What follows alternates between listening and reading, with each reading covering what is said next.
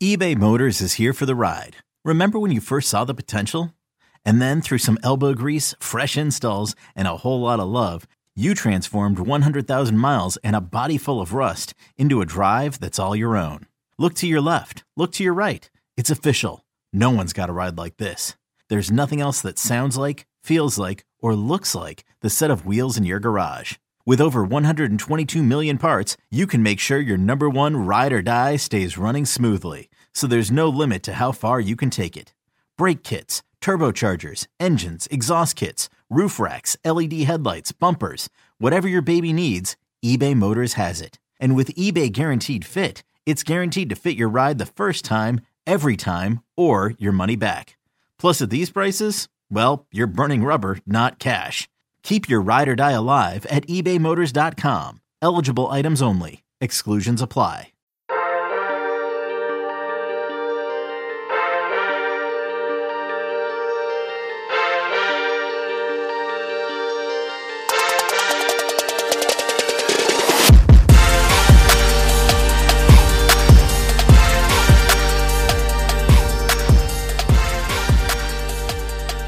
Good morning, Bucknutters. It is Monday, January 11th, 2021, and I am Dan Rubin. This is the Bucknuts Morning 5 and Change. You do not hear the dulcet tones of Dave Biddle because he has shifted roles today from host to analyst because it's that big of a day. Dave, the Ohio State Buckeyes face off with Alabama tonight in the national championship game in Miami. Did you sleep last night? I did. Not a lot.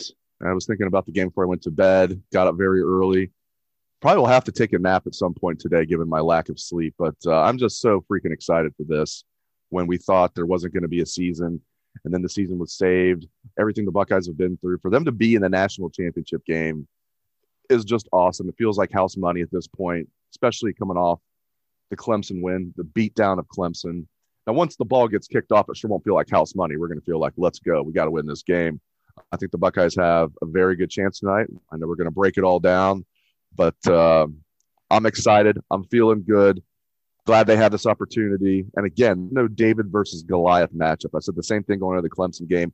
Now, Alabama's better than Clemson. I want to make that clear. Again, this is not some David versus Goliath matchup. These rosters match up very well. We're going to look back on the talent of these rosters and say these are two equal teams. And maybe we'll look back and say Ohio State was more talented. Because I know it's going to the Clemson game. I said these are two, very equal teams when you look at the talent. Ohio State's actually the more talented team compared to Clemson. So we'll see what happens tonight. I think these teams, it's going to come down to who makes the fewer amount of mistakes, who's able to cash in touchdowns instead of field goals. Buckeyes defense has to get some stops. And if they can win the turnover battle and just slow down Alabama's offense, you can't stop them. That's all you have to hope to contain them. You can't stop them. If they can do that, the Buckeyes can win this game, Dan. I would agree with you. It's interesting. We were just talking about some statistics before the game. Alabama actually passes the ball better than they run it. Just on the face of it, where do you see Ohio State's biggest concern when matching up individually? Well, certainly the easy answer is the easy answer and the best answer, and that's Ohio State's defensive backs against Alabama's wide receivers and just the passing game in general. Mac Jones gets the ball out of his hands very quickly, and he's very accurate with the football, and he can throw a good deep ball. Not very mobile, so that helps Ohio State. But, Ohio State's Sevyn Banks is coming off by far his best game, so that's good. But I would say it's Alabama's passing attack against Ohio State's passing defense. And it's not just the DBs, because you have to throw the linebackers in there as well, covering Najee Harris and covering some of the other shorter routes that they're going to do. I don't think Jalen Waddle is going to play. That's just me spitballing. Nick Saban was asked about that yesterday. The way he answered the question, and I fully realize there could be gamesmanship here. The way he answered the question, though, Dan, leads me to believe that Waddle won't play. And if he does, he'll be on a pitch count, and who knows how effective he'll be coming off a broken ankle.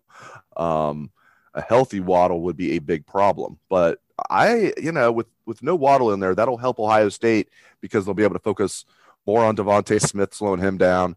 Najee Harris, to me, he's the real deal. He'll play in the NFL for a long time. So that would be certainly my biggest concern, would be Ohio State's pass defense against Alabama's passing offense. You mentioned Najee Harris. Nobody has really lined up and run the ball at Ohio State with much success. Do you think Alabama is going to be able to do that? No, you're not going to be able to just line up and just run the ball well against Ohio State. You can get them here and there, but Ohio State is built to stop the run. And Alabama will have more success than your typical team will, but Alabama's down their starting center, who is an All-American.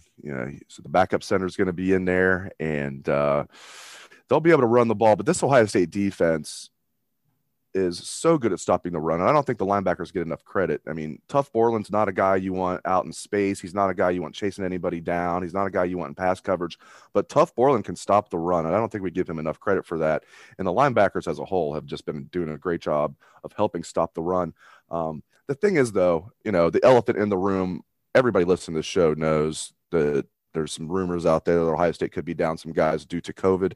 That would be my concern. If they're down a certain defensive tackle that can move mountains, that would not be good. And there's some rumors that could be the case. So some backups for Ohio State in the D-line might have to step up.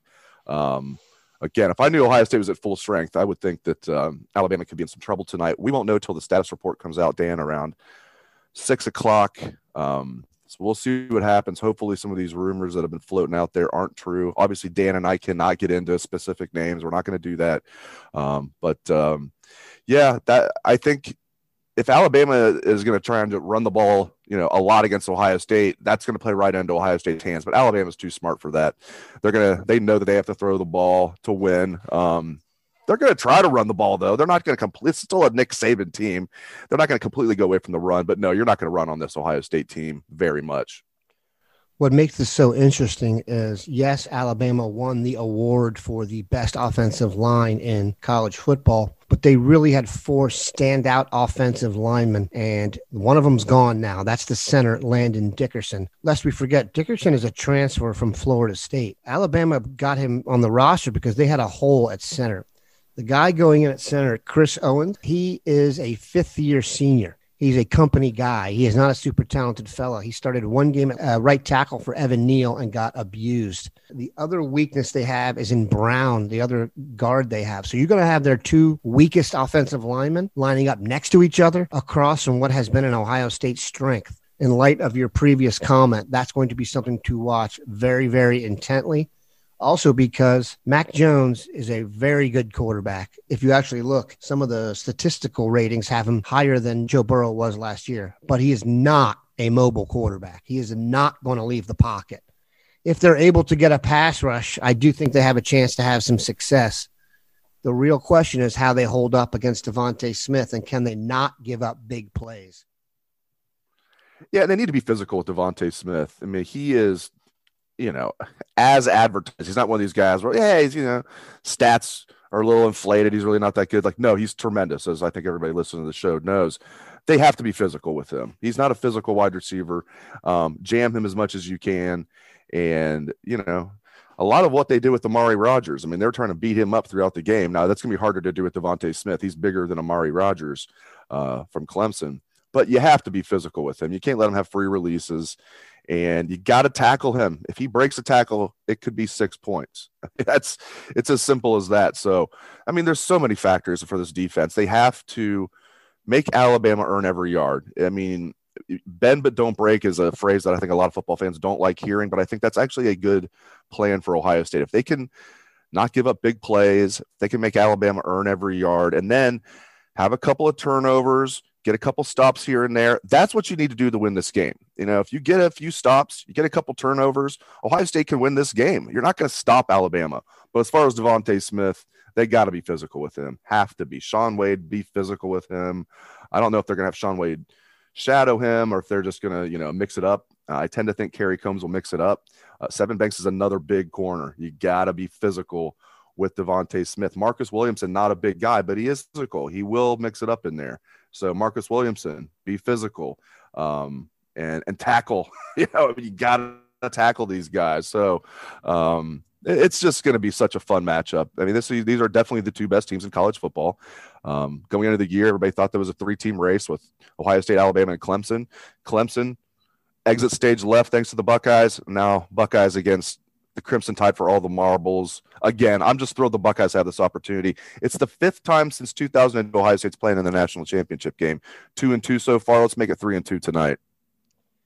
This is the night for Sean Wade to kind of turn back what has been an avalanche of negative publicity. He did earn first-team All-American and was the Big Ten Defensive Back of the Year, but he has seen his name pilloried. He can make himself a ton of money tonight if he has a great game against Devontae Smith and just a great game in general.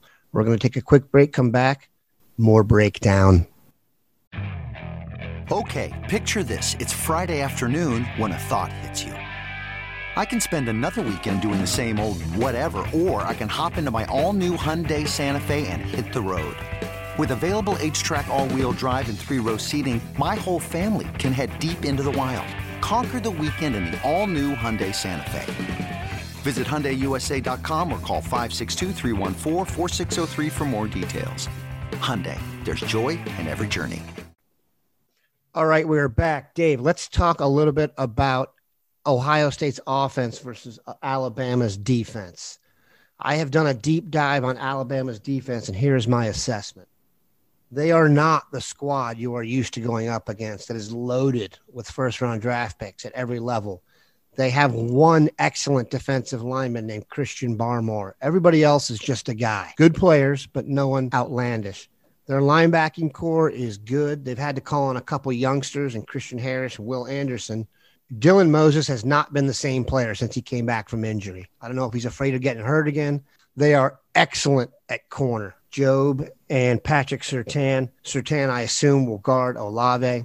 Best bump and run corner in the draft. And I know this because I'm a Cowboys geek and they may be drafting corner. He's not a burner. So if Alabama is unable to pressure Ohio State with their front four, I do think Olave is going to have a lot of success. Their safeties are okay. Jordan Battle has been really good the second half of the year. He was terrible the first half of the year. Most of the mistakes they make and big plays they give up are on the safety. So I think Ohio State's going to score a ton of points, but it's going to be a shootout. Do you think Alabama's defense will have more success than I do? I really don't. And I think you hit on a lot of salient points here. I mean, I look at Dylan Moses, and he looked like he was going to be like a Butkus Award winner, like first-round pick when you look early in his career. Then he had the ACL last year, and he's not nearly this year. Like you said, I don't know if it's the injury or if he's making business decisions, but we had a source that I trust very much. We quoted in the boarding house last Friday that was talking about Alabama, and he was saying, I've been watching all Alabama. I tell you, Dylan Moses is a liability in the passing game and pass coverage. And then he watched a little bit more and came back with another note to me. He said, also, Dylan Moses is a liability against the run. So that's just one guy's opinion, but a guy I trust very much says Dylan Moses is a liability against the pass and the run. So I agree with you. Patrick Surtain, he's going to be one of the top players taken at cornerback in the draft, and he's a big corner, 6'2", 203, even bigger than Ohio State's corners. But yeah, he's not he's very, very good. And another thing that Ohio State has going in their favor here, Dan, is Malachi Moore, although he's just a true freshman, really has stepped up as their third best corner behind the two guys you mentioned. They're two studs. And Malachi Moore has basically been their slot corner. I guess maybe you could say he's been their fourth best corner, but still, definitely in the rotation, third or fourth best corner. He's going to miss this game with an injury.